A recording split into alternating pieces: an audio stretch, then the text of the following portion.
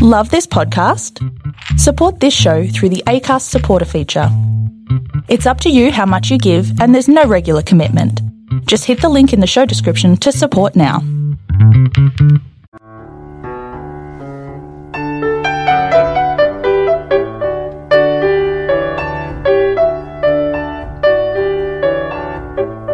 A Better Poem, a short story written and narrated by Robert Fairhead from the Tall and True writer's website.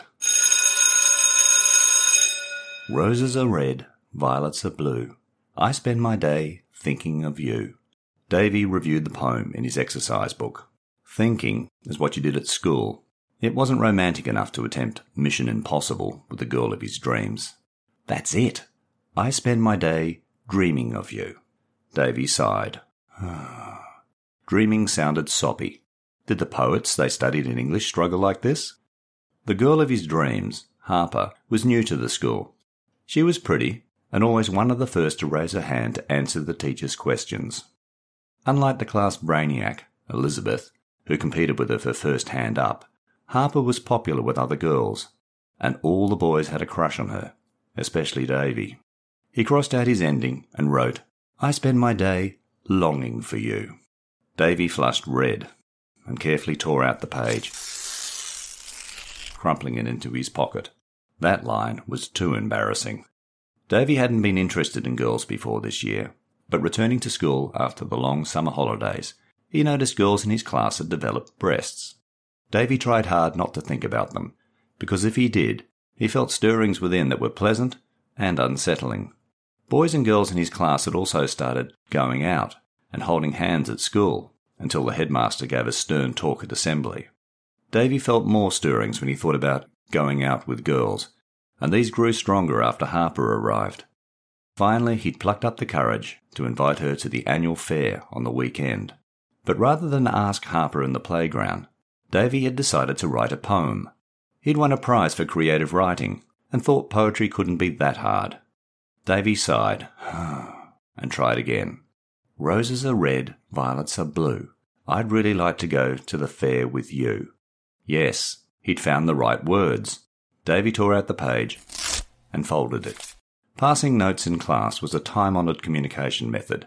You handed it to the kid beside you, whispering the recipient's name, and they passed it on, repeating the recipient and sender's names without reading the contents. But Davy had forgotten about Max, sitting in front of Harper. Max greeted smaller boys like Davy in the morning with a punch on the arm. Now Davy watched in horror as Max opened and read his note. And then, instead of passing it on to Harper, Max smirked and passed it to Elizabeth. Davy slid down in his seat and burned bright red when Elizabeth read his note. But he needn't have worried, because they had a fun day at the fair. And crashing into Harper and Max in the bumper cars was a highlight worth the punch on his arm.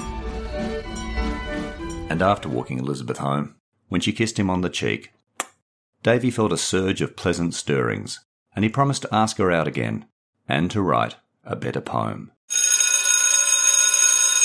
Hi, I'm Robert Fairhead from Tall and True Short Reads and the Tall and True writer's website. A Better Poem was my July 2023 short story entry for the Australian Writers' Centre's Furious Fiction Monthly Writing Challenge. The brief for July was, each story had to include a child, 16 or younger, as its main character. The first sentence had to contain 2 colours, and the story had to use the words bumper, prize, and impossible. The beginning of the first line, roses are red, violets are blue, popped into my head almost immediately, satisfying the second item in the brief. The childish poetry and the need for a young protagonist transported me back to my awkward pre- and early teenage years, when I discovered girls and passed notes in class. So once again I drew on my memories and imagination to write this story, which I'm proud to say was long-listed for Furious Fiction July. A couple of other points of interest. 1. The title was initially Stirrings, until I changed the last sentence on a final edit, ending with Davy's promise to ask Elizabeth out again and to write a better poem. A light bulb went off in my head, and I retitled the story A Better Poem. 2. The story I submitted to Furious Fiction was missing a word in a key sentence, despite dozens of proofreads and using a grammar app. Roses are red, violets are blue. I'd really like to go the fair with you. Did you hear it?